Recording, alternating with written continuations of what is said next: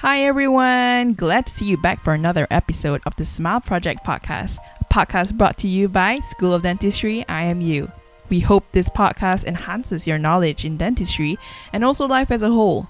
My name is Rikan and alongside me Aruna, we will be your hosts for today's episode. In this episode, we have an extraordinary guest with us and let us have him introduce himself. Thank you, that you're so kind. I'm Steve Rosenstiel.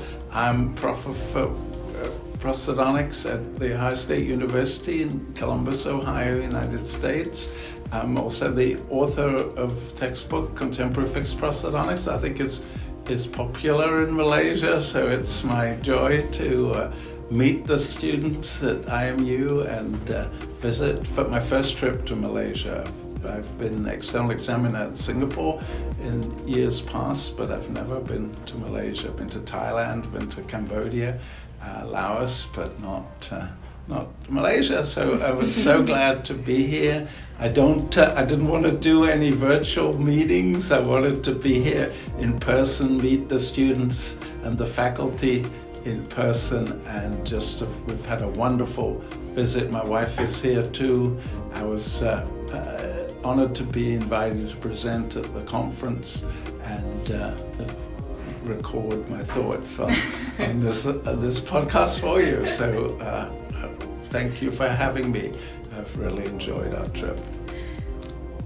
And thank you. It's so nice to have you here in Malaysia and in person, especially too. Thank you so much for making the journey all the way here.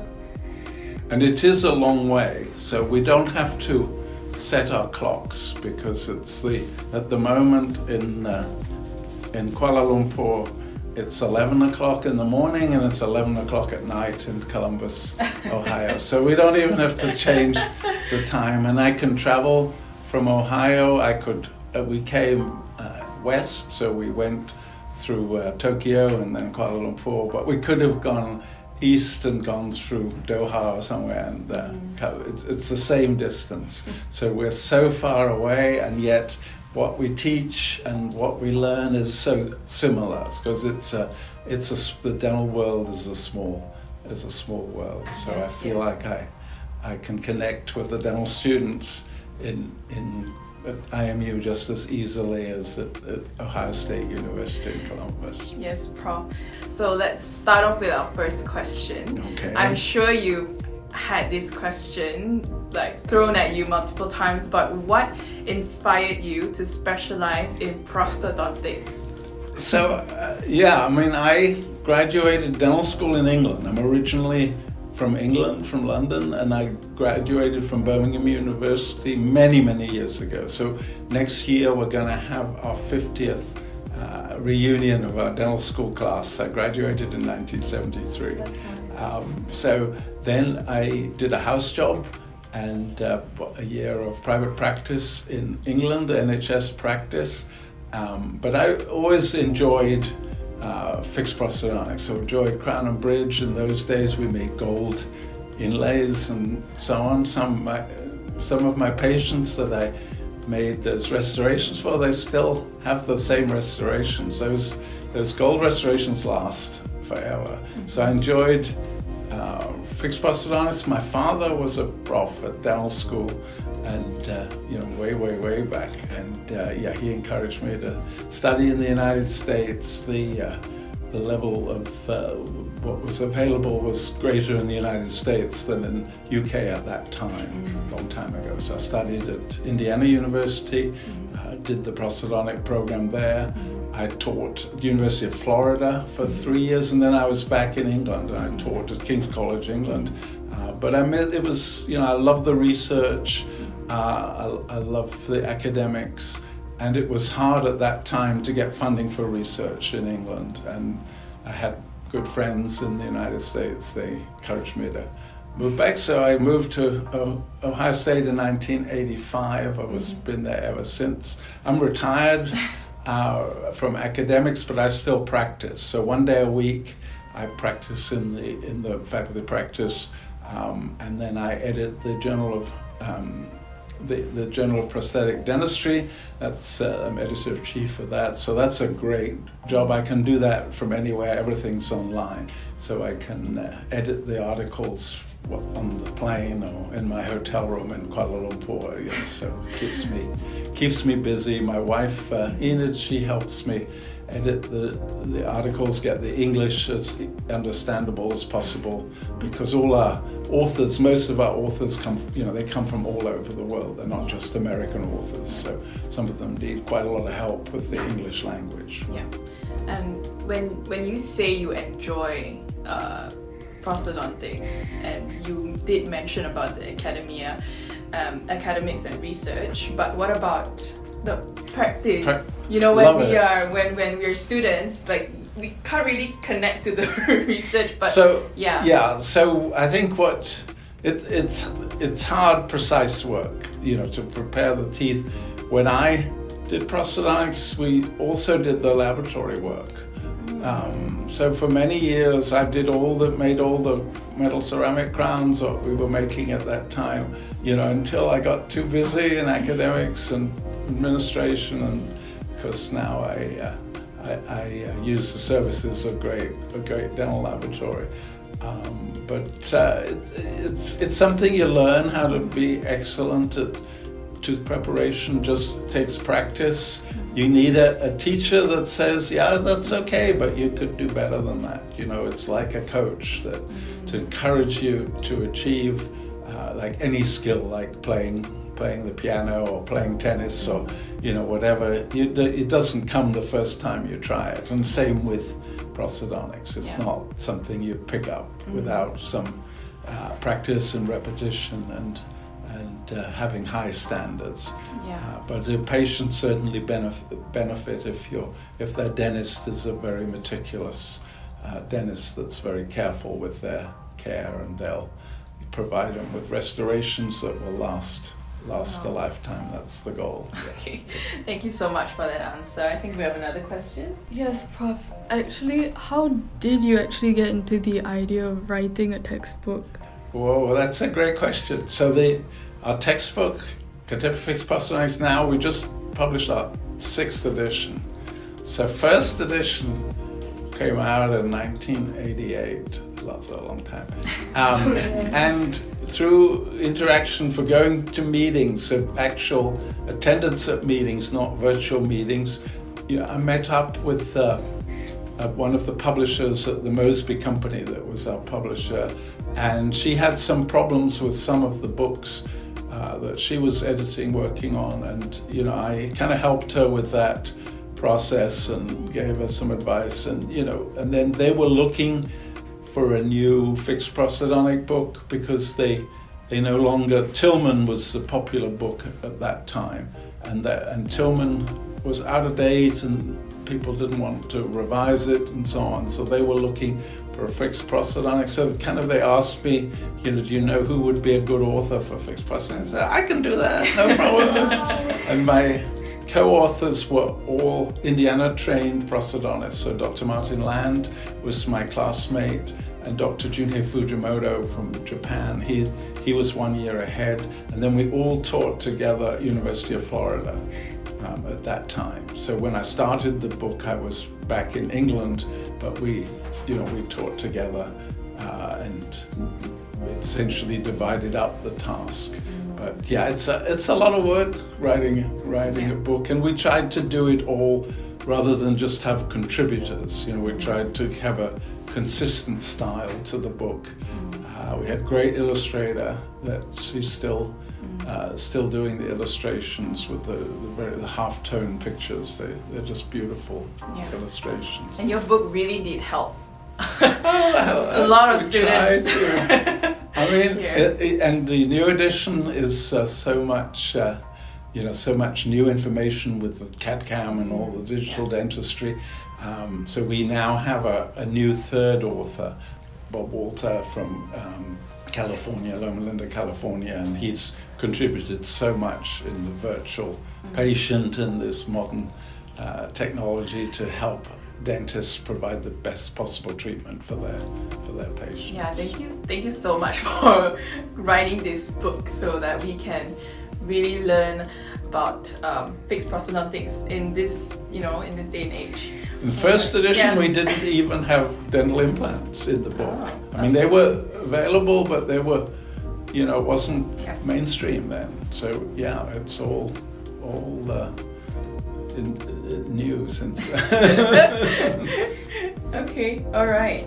And writing your book, I'm sure you've faced challenges, writing your book.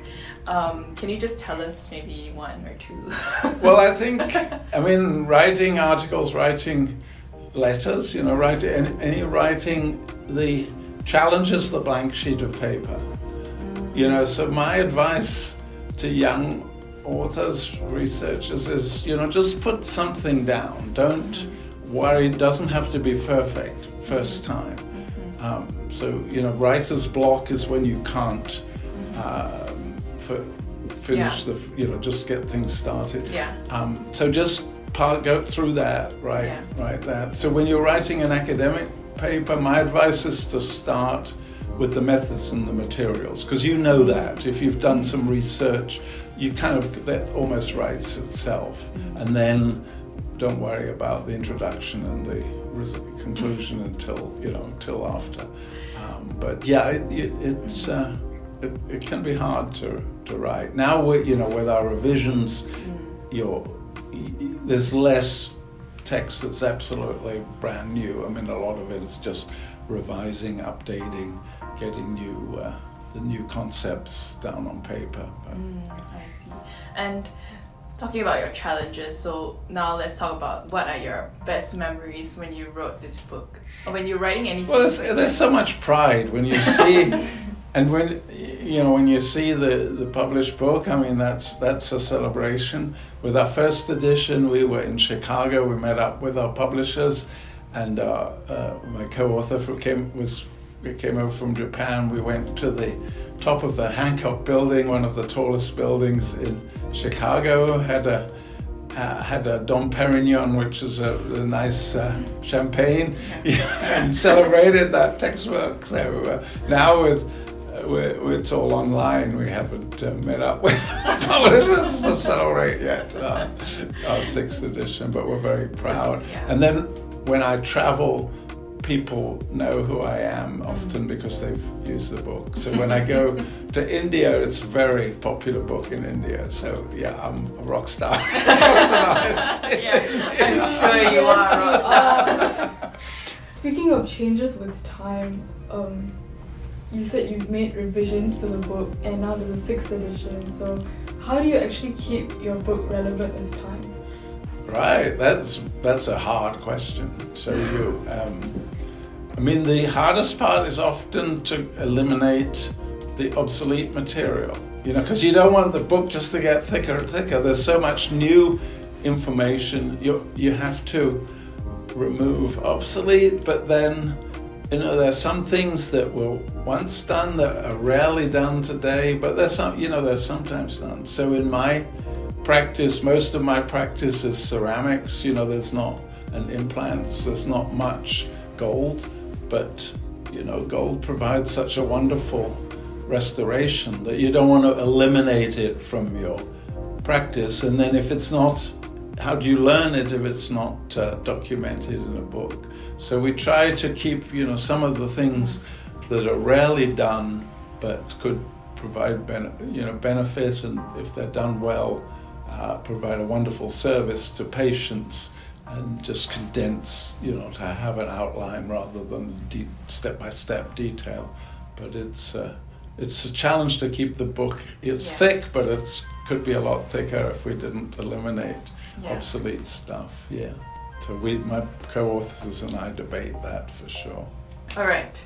So, Prof Rosenstiel, we have a couple of questions from some prosthodontists across some schools from Malaysia. Okay. So, they want to know, what is your opinion about biologically orientated preparation technique, or vertiprep, in contrast to the horizontal finish line design, shoulder or chamfer, which we have been using for so long? Do you think finish line designs may change with time? Yeah, that's a great question. So in the Journal of Prosthetic Dentistry, we've published some nice clinical trials where they've got good outcomes for it's like a shoulderless preparation. The problem you can have, there's a translation from a clinical trial to private practice. Some clinical trial tests, typically there's a lot of inclusion criteria, exclusion criteria. There's in private practice that you wouldn't expect the performance that you get in a clinical trial. That goes across the board. The steps are closely monitored and the patients are carefully chosen. So you can get better outcomes in a clinical trial than you would expect in your own practice. So you have to be careful of that if you want to switch from the traditional way to prepare teeth to the biologically oriented preparations. There might be consequences for the patient. The other thing is that the traditional way has been documented a long time, and the outcomes are very good for fixed prosthodontics. So if the procedures are done well, we get good outcomes. So you don't want to throw that away in your practice. So in my practice, I'm doing the traditional preparations, I certainly wouldn't argue with someone that prefers the biologically oriented preparation. I'm not sure it's really biologically anymore, but we're always looking for improvements. We're looking to advance what's done, and that's one thing that we've introduced in our new edition. So we try to teach all aspects that have been shown to be suitable for private practice.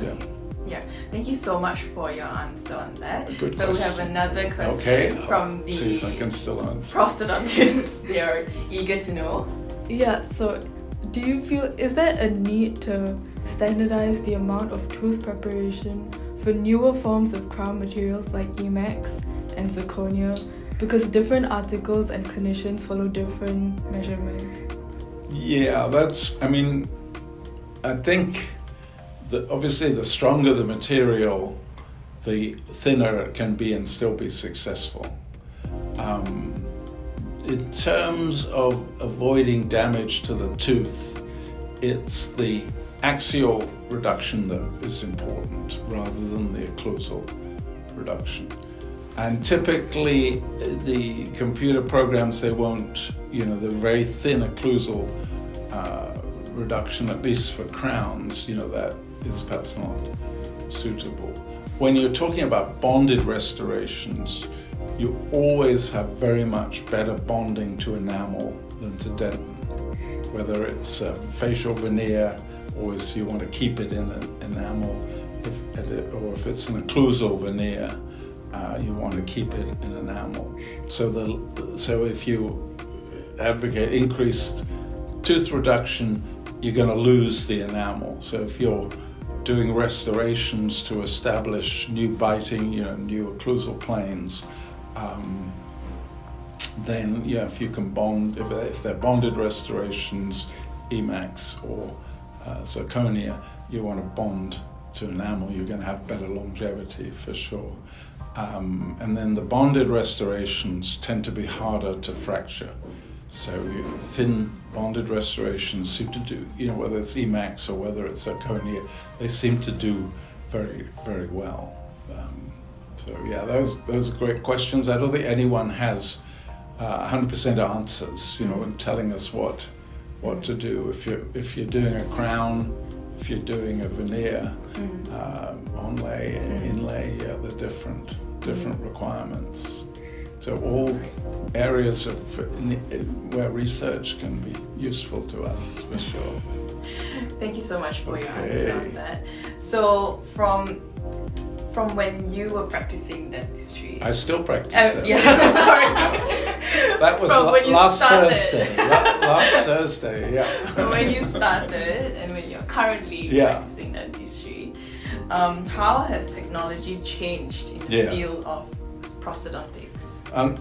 The first huge change was dental implants. So now we do very few pontics, very few tooth-supported fixed partial dentures. We still do, and some patients don't want the surgery.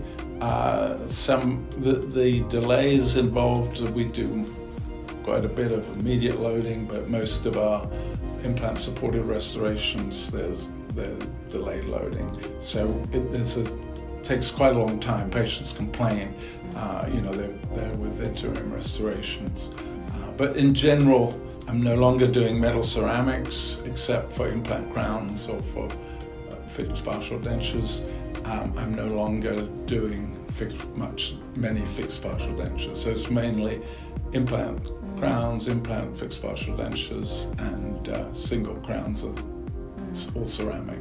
So big change, yeah. We used to be all metal ceramic, but not anymore. Also, Prof, I'm just a second-year dental student. I'm very new to prosthodontics. Yeah. Yes, I'm just starting. So I'm very new to prosthodontics. So what advice would you give to someone like me in the younger generation of dental professionals? And also a follow-up question to that, what is one thing that you would advise your younger self? Yeah. I think I don't place implants. So in my training, it was dual specialty. So the prosthodontist restored the implants, the oral surgeon or periodontist placed the implants. Now in the prosthodontic training, it's placement and restoration. Not, once the treatment, it's always depends on what's involved. So most prosthodontists now, younger prosthodontists, they'll place implants, but in the more straightforward cases, so once there's grafting and so on involved, they won't place those. So they work closely with their specialist colleagues too. If I were a general dentist, I'd learn the implant placement, I think, that offer that service. There's a lot of training to get expert at that, but I think it's a big part of dentistry today, and I certainly encourage you to try to get the surgical side as well as the restorative side trained. Okay, thank you for the advice. And I think I'll also come to Malaysia as a younger, as it's such a beautiful country, nice people. What's your favorite food in Malaysia so far? Have you gotten to? So I like spicy food, but my wife good. doesn't like spicy food, so we have to compromise on that. But yeah, I like seafood, shrimp, prawn, right? Prawn. Yeah, I love that. So we had baba food, in Malacca, and that was gorgeous. Wonderful food. You can tell I'm kind of hefty guy, so I enjoy my food. So. Well, we'd love for you to come back more often. Anytime, yeah. And I say I don't want to do any more online presentations. I just find them not very rewarding. I like to meet people and like to visit countries. Yeah. All right. So I think we've come to the end. Okay, thanks for having me. Thank you so much, Prof Rosenstiel. We would really love to have you back in IMU. Anytime. In Kuala Lumpur, Malaysia. Anytime. And thank you for being so warm and so your answers have all been they've been all so comprehensive, and really even the questions that we got from our prosthodontist, I think you really did justice. Thanks for having me. Okay. Thank you so much. Thanks for tuning in to another episode of the Smile Project podcast. If you want to follow us, you can follow our social media pages at the Smile Project IMU on Spotify, Instagram, and Facebook. I'm Rika, your host for today, and thanks for tuning in. See you in the next one. Bye!